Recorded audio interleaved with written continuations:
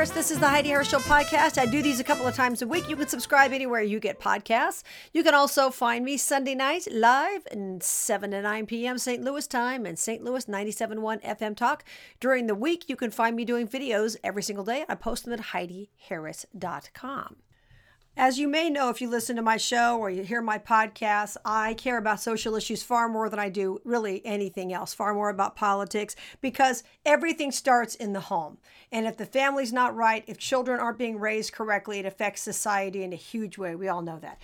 Came across a woman recently who's a real hero when it comes to those kinds of issues. Her name is Katie Faust. She's author and president of a group called Them Before Us. The book is called Them Before Us. The organization is called Them Before Us. It's a children's rights organization. Now, I know what you're thinking. In the past, people like Hillary Clinton have pushed various children's rights organizations that do nothing but separate kids from parents. She's not talking about that. She's talking about a child's right to a family. Them Before Us, I cannot recommend it highly enough. It's incredible. It talks about all the issues of children, whether it's biology and, versus adoption, versus surrogacy, versus gay or straight parents, divorce, steps, all of that, and what's best for kids. Great book. Katie Faust, welcome. So glad to have you here.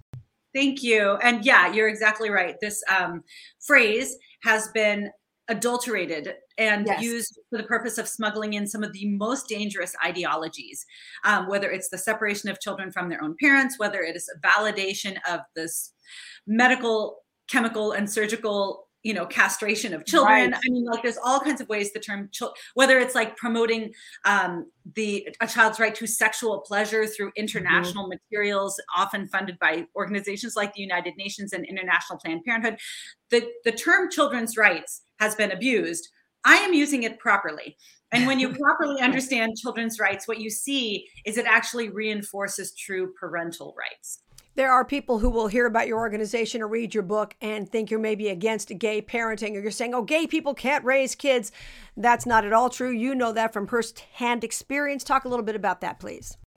Yeah, it's not as, if you Google Katie Faust, it's not going to be as sensational as what you read. My parents were divorced when I was 10, and I was raised by my mom and dad before that. I was raised by my mom and dad after that in a split home situation. But my mom repartnered with a woman, and they've been in a relationship ever since. So when I was at my mom's, I was living with her and her partner. So when you Google, woman with two moms is railing against gay marriage, I don't have two moms. Nobody has two moms. Everybody has a mom and dad. And I don't consider my mom's partner my mom, but I do consider my mom's partner my friend.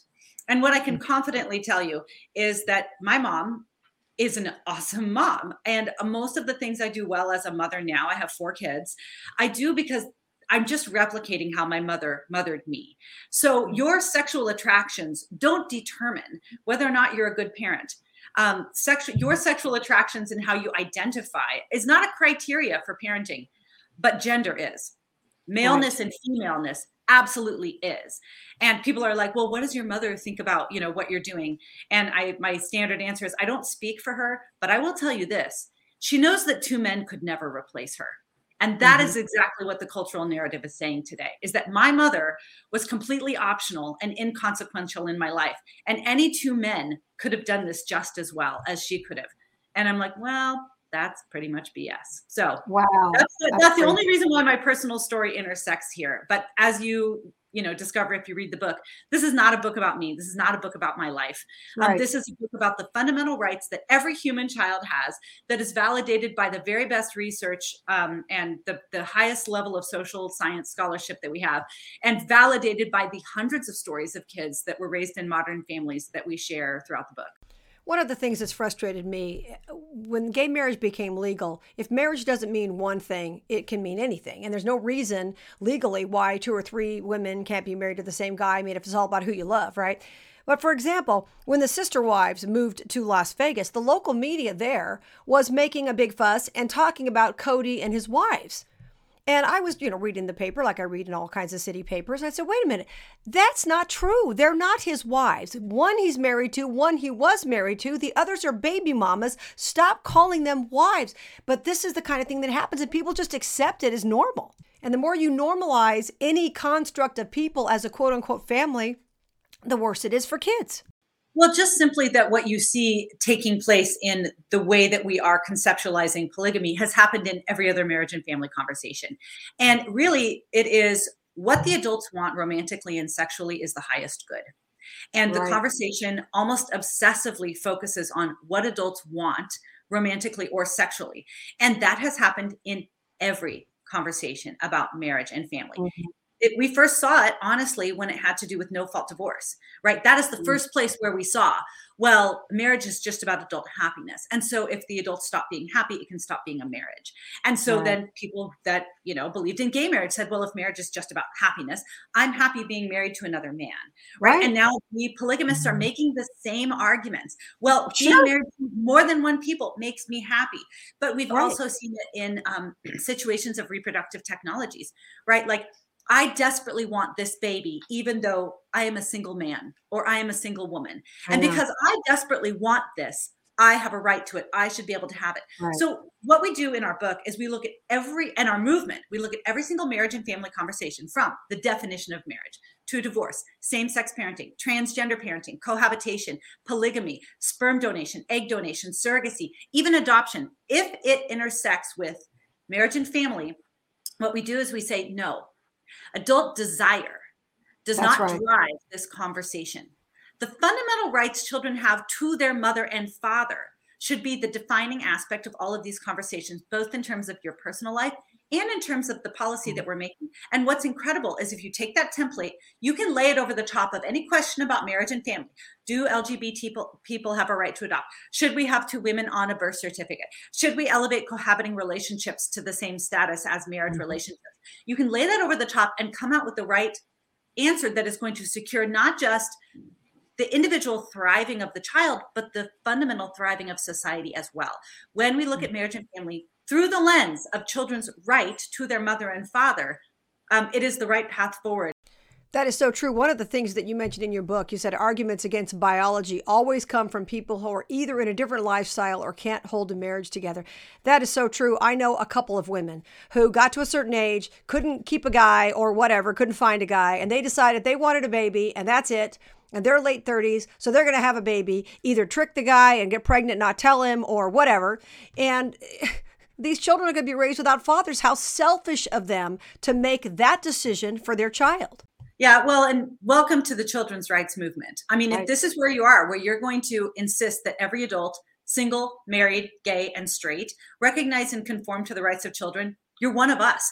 And one of us is an awful lot of people who identify as gay and lesbian, who also Right. believe that children should have moms and dads. And some people who would say, I have gender dysphoria, or we've got Muslims, Catholics, LDS, atheists. I mean, if you are on board with insisting that adults do hard things for kids instead of forcing kids to do hard things for adults, Right. welcome to our movement. Welcome to our Mhm. movement. And the good news is, like, you're going to join quite a ragtag coalition that is going to change the world, because this is the thing that every single society needs to do and recognize. Otherwise, every single society is going to crumble. And so people that are still grounded, somewhat tethered to reality, they understand that this is simply a non-negotiable if you are after any kind of health in society. And yeah, you've got the people that are like, well, my kid doesn't need this, my kid doesn't need that. Well, culture can say whatever they want. And honestly, our laws can legislate away a child's right to a mother and father. But what you'll never be able to do is legislate away a child's longing for their That's mother. right. That's exactly right. Kids desperately want it, regardless of what the cultural narrative says, regardless of what the Supreme Court decides. The question is just, will our laws and will our culture align with the natural rights and the natural cravings of kids? Or will they just force them to be accoutrements for whatever arrangement adults want for their sexual lives? Right. That's so true. By the way, you got some facts that people who are not aware of this issue may not understand how much more likely a child is to be beaten to death by their stepfather or live-in boyfriend, 120 times more likely based on studies. Yeah. And people say to me all the time, biology doesn't matter. And probably because we have this incredible rich history of adoption in our country. And so a lot of people say that probably out of defensiveness or protectiveness for the adoptive parents or adopted children that they know, right? And so they'll say, well, biology doesn't matter. Kids just need to be safe and loved. And I say, well, then you just agreed with me that biology matters. Because statistically, without question, the safest home, the safest place for a child is in the home of their married biological mother and father. Statistically, a child's own biological parents are the safest, most connected to, protective of, and invested in that child. And this is exactly why adoptive parents like me have to go through months of screening and vetting and background checks, because it's statistically risky to put a child in a home with an unrelated adult. And those kids who are at 120 times more likely risk to be abused, neglected, and killed by an unrelated cohabiting man know that better than anyone else. Right. That's true. You also mentioned something I found fascinating. A lot of people will, and they always give the same thing. Well, we're in a blended family and it works. I had a great stepdad and it worked. I had a great stepmom and it worked. You talked about that. All right. Personally, you've dealt with that. Another study you talk about, adoptive parents, they say you're talking about they're investing more time and resources in their children than biological parents do, because the parents are in pursuit of a child. But a step parent, and this is such an important point that you make in your book, a step parent is not in pursuit of the kid. Your step parent is in pursuit of you. That your kid is an afterthought. They may have had to deal with it. I'm not saying all step parents are bad. Obviously, many are great. We're not talking about that, but it's a different dynamic. Yeah.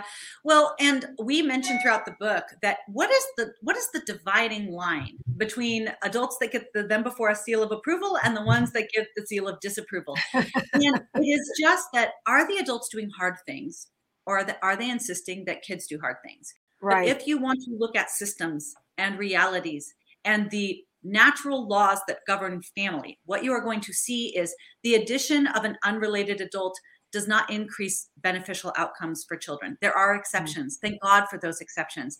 Right. But what we find is kids who are raised by a mom and married stepfather, for example, fare about as well as kids raised by a single mother, which is to say, not well compared to kids raised by their married biological parents. So what this conversation always devolves to is, what about this exception? What about this exception? Right. We can acknowledge the exceptions.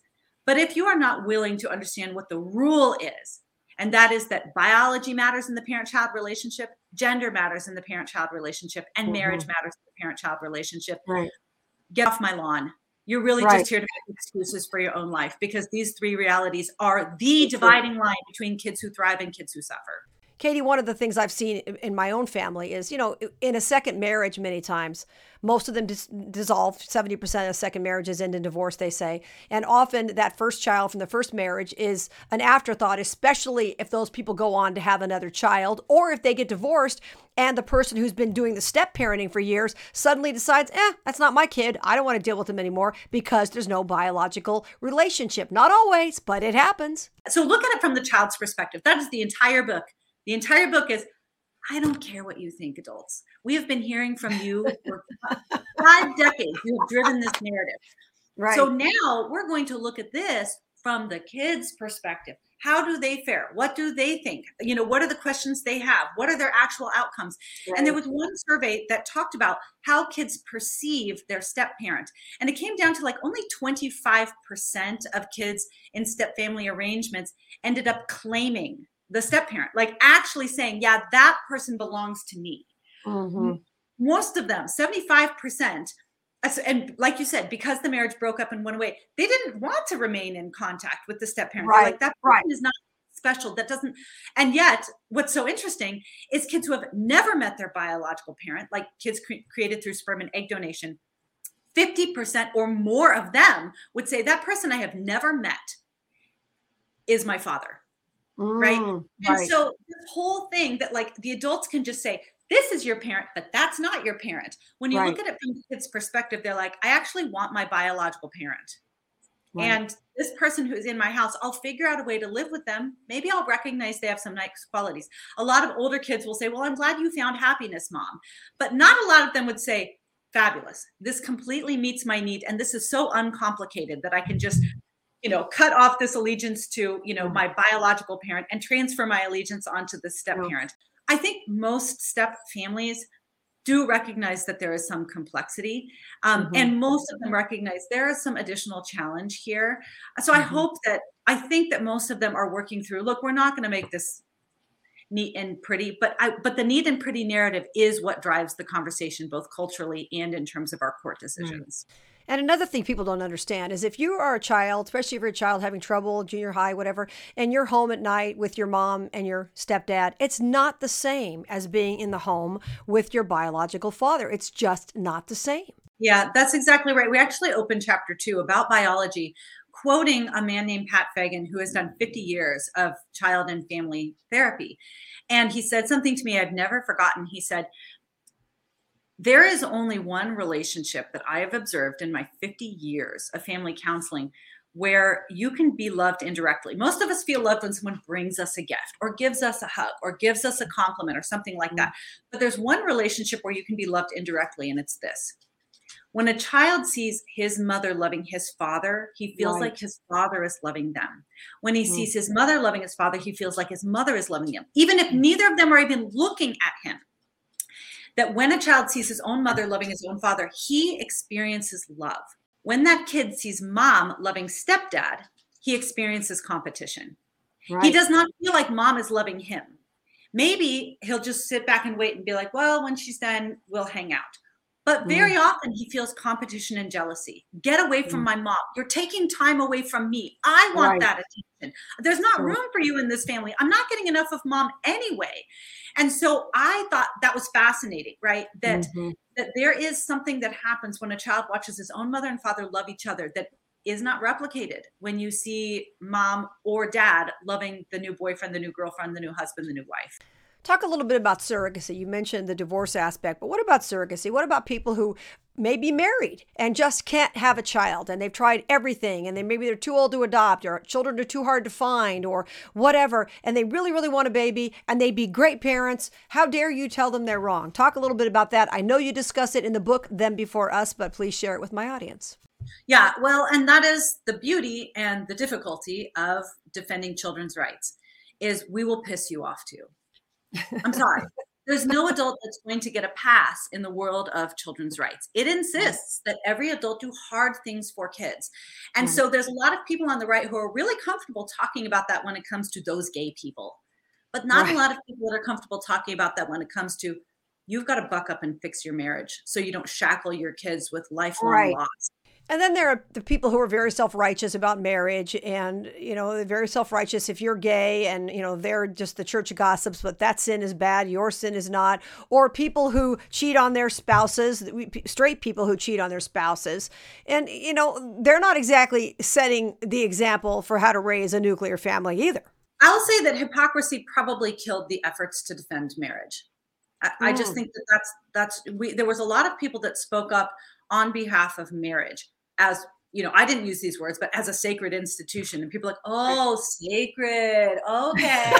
Yeah, that's why you've gotten so many divorces and remarriages. That's why you never speak up against the people that are shacking up in your congregation. Oh, but when it's gay people, it's a problem. Oh, yeah. Exactly. But I would even say that even marriage, even pro-family organizations that got very hot and bothered about gay marriage didn't say anything about divorce, have never spoken up about heterosexuals using sperm donors. And all of that massively infringes on the rights and well-being of children. So that's the benefit of coming over to Them Before Us is we will critique any idea or any practice that harms children. But that means you'll probably be critiqued too. I can do the thing that would make me happy, but my kids will pay the price.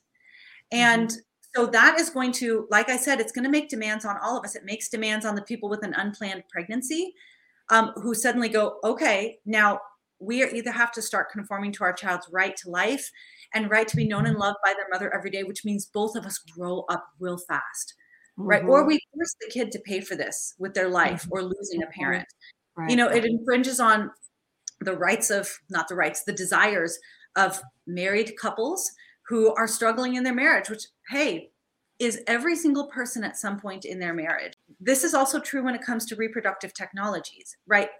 Heterosexual couples were the very, very first to start introducing a third party into their relationship to have the baby they desperately wanted, right? It was heterosexual couples who started using sperm donors because the mom desperately wanted a baby. And for some reason, she thought that a biological connection to that child mattered to her, but she could believe that the child's biological connection to the father wouldn't matter to the baby, right?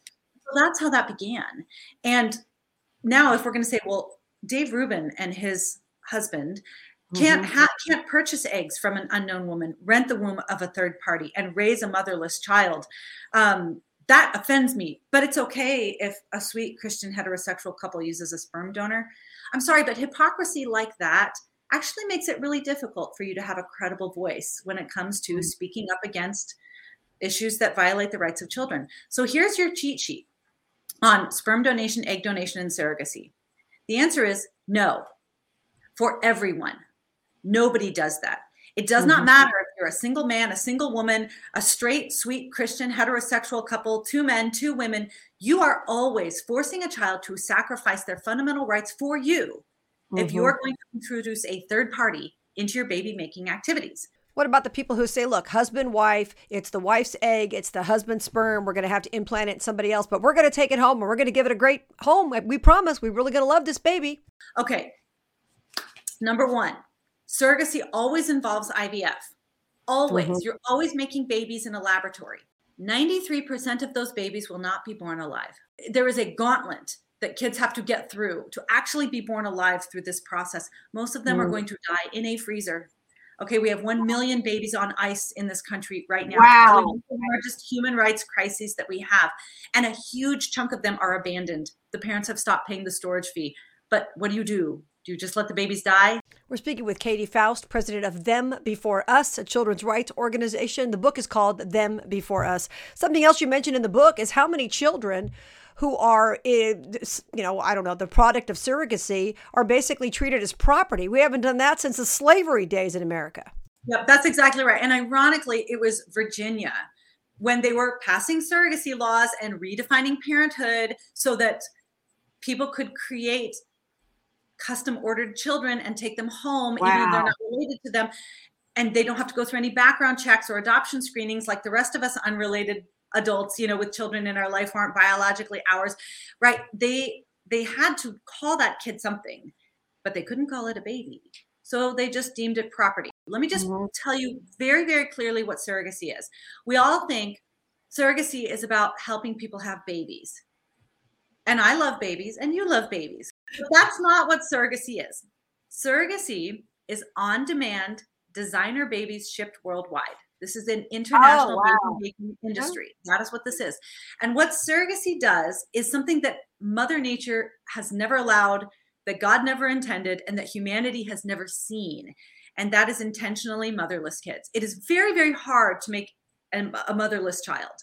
But that is what surrogacy does. So specifically what it does is it separates what should be one woman, mother, into 3 optional women: genetic mother, birth mother, and social mother. So genetic mother is the woman who contributes the egg. Okay. You can Google egg donor catalog now and you can shop for your child's mother. Oh yeah. The next one is the birth mother, who is the surrogate. That is the woman that the baby's going to bond with. That's the person that she's going to know the moment she's born. It's her voice that will calm the child. It's her heartbeat that's going to soothe the baby. It's her milk that the baby craves. It is only her presence that will lower cortisol levels when the baby is born, because that is the only familiar person the baby knows.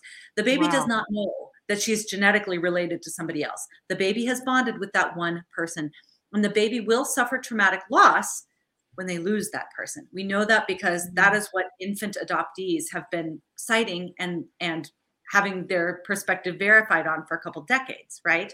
But surrogacy does not break that mother-child bond because there's tragedy.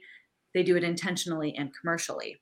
Wow. And third, the other mother is the social mother, the woman who's in the baby's life every single day, kissing the boo-boos, making sure that they have, vegetables at every meal, putting them to bed on time. Moms tend to soothe and nurture babies in ways that dads don't. Hello, welcome to the common sense, obvious world, that everybody else knows. Dads are really important, but there are some things that moms do, especially in those early years, that men don't. So what surrogacy does is it says, which of these 3 women do you want? Which do you not have? Which do you need to pay for? We'll hook you up. Okay. And so what it does is it allows for a child to be separated really from all 3. They're cut off from their genetic mother. They're separated intentionally from their birth mother. And as we see, many of these kids will have no mother in the home at all. And so anytime you break up these 3, that what should be one woman that you get your eyes from, that you also bond with in utero, and who is also there to like nurture you and love you and pick you up when you fall off the monkey bars. Like, that's all supposed to be one woman. And if it's not, the child is going to experience loss. Now, sometimes kids experience that loss through tragedy and we mourn. But surrogacy is inflicting that loss in the name of progress, and we're celebrating. So surrogacy is a problem no matter who does it. It is always inflicting loss, massive loss on kids for the sake of adult desires. I actually know somebody who was selling eggs, a young woman, and I asked her if she was going to regret it someday. She said, no, I have no attachment to the ovum whatsoever. And that's the thing, is she may not care. The kids do. The kids are fantasizing about her. The kids are saying things like, does she know I exist? If she did, do you think that she'd want me? More than half of donor-conceived kids say they think about this at least once a day. So she can probably put it out of their mind. The kid can't. Talk a little bit about what government can do, government's role in this. Now, obviously, government can't make people make good choices or make people stay married or make people, whatever, obviously. But government is not neutral in some of the policies that they enact that hurt children. Well, whatever you incentivize, you get more of. Right. And we have incentivized every level of breaking of the bonds between parents and children, mother and father. And so you need to get back to the point where you are incentivizing good choices, good decisions, good behavior in all of these areas, in cultural conversations, in legal conversations, and especially in reproductive technologies where there's no oversight. There's no, and there shouldn't be regulation. It should be banned. It is human trafficking. I mean, this is the closest that we've been to buying and selling people since we fought a civil war to end the buying and selling of people, right? So that's what's happening in the that's what the kids themselves say. I am troubled that money changed hands over my conception. They don't like it. They feel like they were commercialized and designed and bought and sold because they were.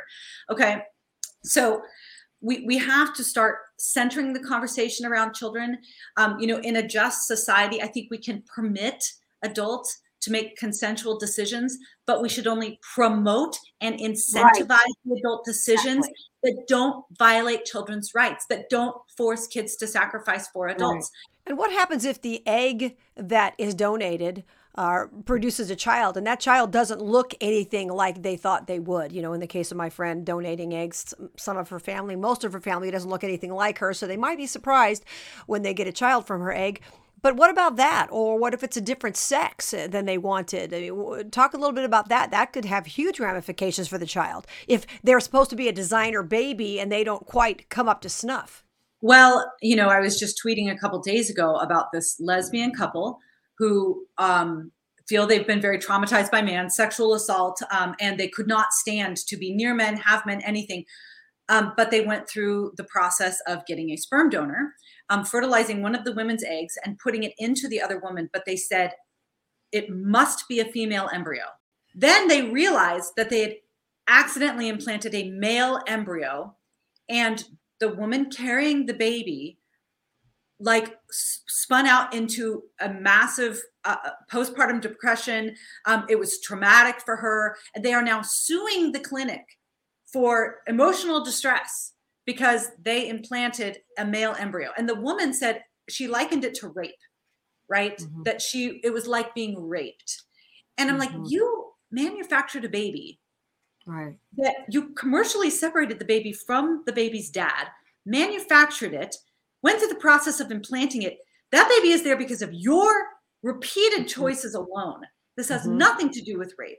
And you know what? This idea that you can custom order your kid, that is the problem. Not that you got the wrong kid. It's that you believe that you can custom order your children. Exactly. But that's what I mean about on-demand designer babies.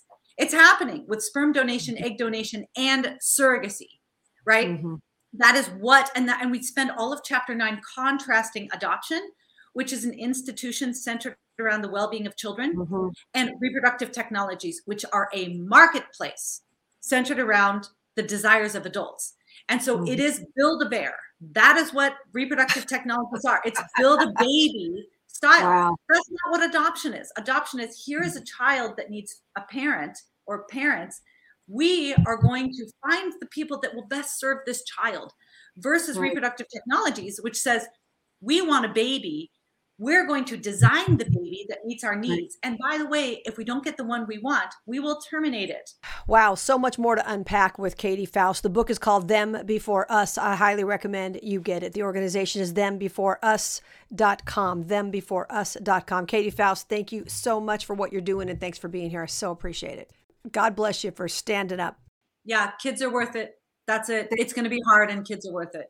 Yes, they are. That's thembeforeus.com. I'm Heidi Harris. Remember, you can find me Sunday nights live 7 to 9 p.m. Central Time in St. Louis, 97.1 FM Talk. You can also find me doing videos 5 days a week. I post them at HeidiHarris.com and also on my Facebook page, Heidi Harris Show. They're called Headlines with Heidi. I take 15, 20 minutes every day and talk about some headlines and interview some pretty cool newsmakers. So don't forget to check those out at HeidiHarris.com. Until we meet again, remember, you were created for a purpose. Here's Tony Scottwell.